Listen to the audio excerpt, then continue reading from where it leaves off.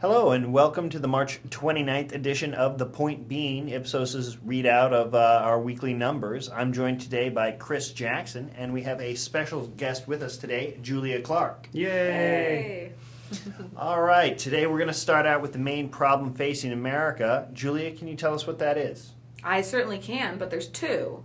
In a slight change from last week's data, we see healthcare dropping again a little bit to now be tied with public concern about the economy, sort of reverting back to where we were pre, let's say, the last month or so, as the issue of an alternative to Obamacare has been rising up the agenda. As we're getting past that, we see healthcare dropping off a little bit again. And terrorism and terrorist attacks, again, in third place with just 14% of Americans saying it is the most important problem facing the U.S. I would say that we're likely to see concern about healthcare continue dropping unless some of the promises by some Republicans come to fruition and we do see another alternative tabled. But at the moment, it does seem to be that the American public is beginning to put this issue a little bit past them in terms of the agenda. So does the public think we're going in the right direction or the wrong direction? Yeah, it seems that even though the Health Care Act has been tabled, at least for the moment, it hasn't really made a big dent in how the public sees the direction of the country. You still see a majority of American, 53%, saying we're going in the wrong track, and it's still very starkly divided by party. Majority of Republicans think we're going in the right direction. Huge majority of Democrats think we're off on the wrong track. And a bare majority of independents think we're on the wrong track. All right, so to the main event here, what is Trump's approval rating this week? So Trump's approval rating is back down a touch from our last week number. He's currently at 44% approve, 49% disapprove.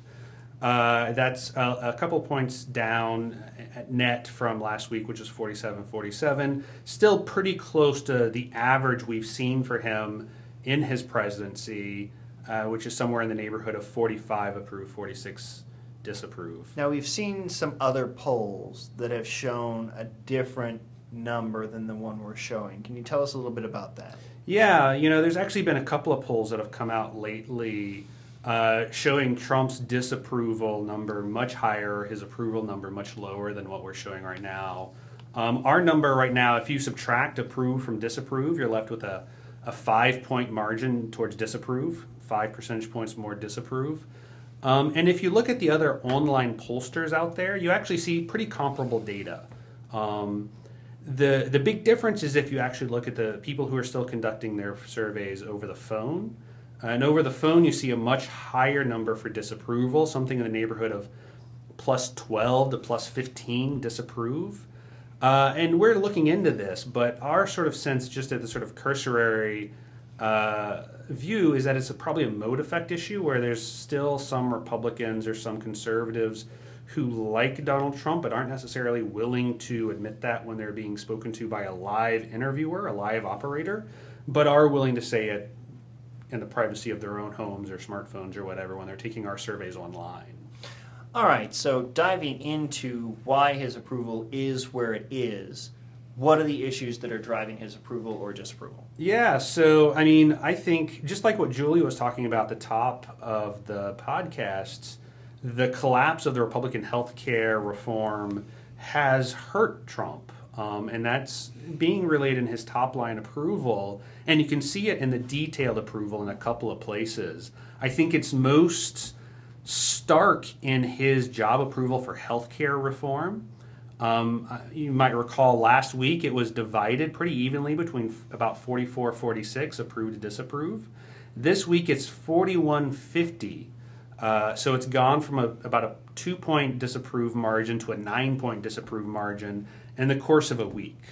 It's pretty hard to conclude that that's because of anything but the collapse of the Republican reform. Also, you see that his marks for dealing with Congress have gotten worse. That's gone from a positive +4, a job approval, to a -4 towards the disapproval. That also seems like it's directly attributable to the collapse of the Health Care Reform Act.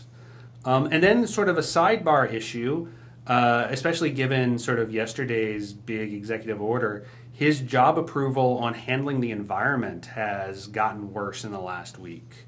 It has dropped from 40.47, so that's a -7, to a 37.48, or a -11. So he is not seen as being doing a particularly good job on healthcare or the environment.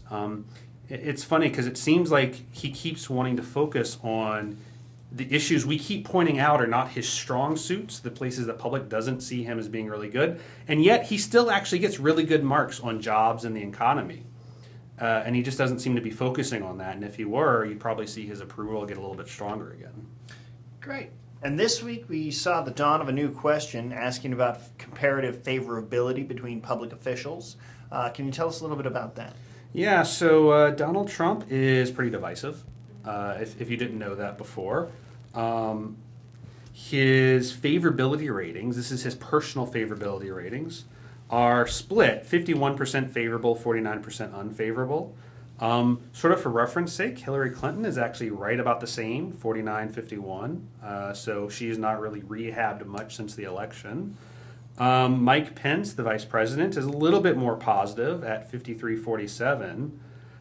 Jeff Sessions, the attorney general, is sort of the bottom of the barrel at 42-58.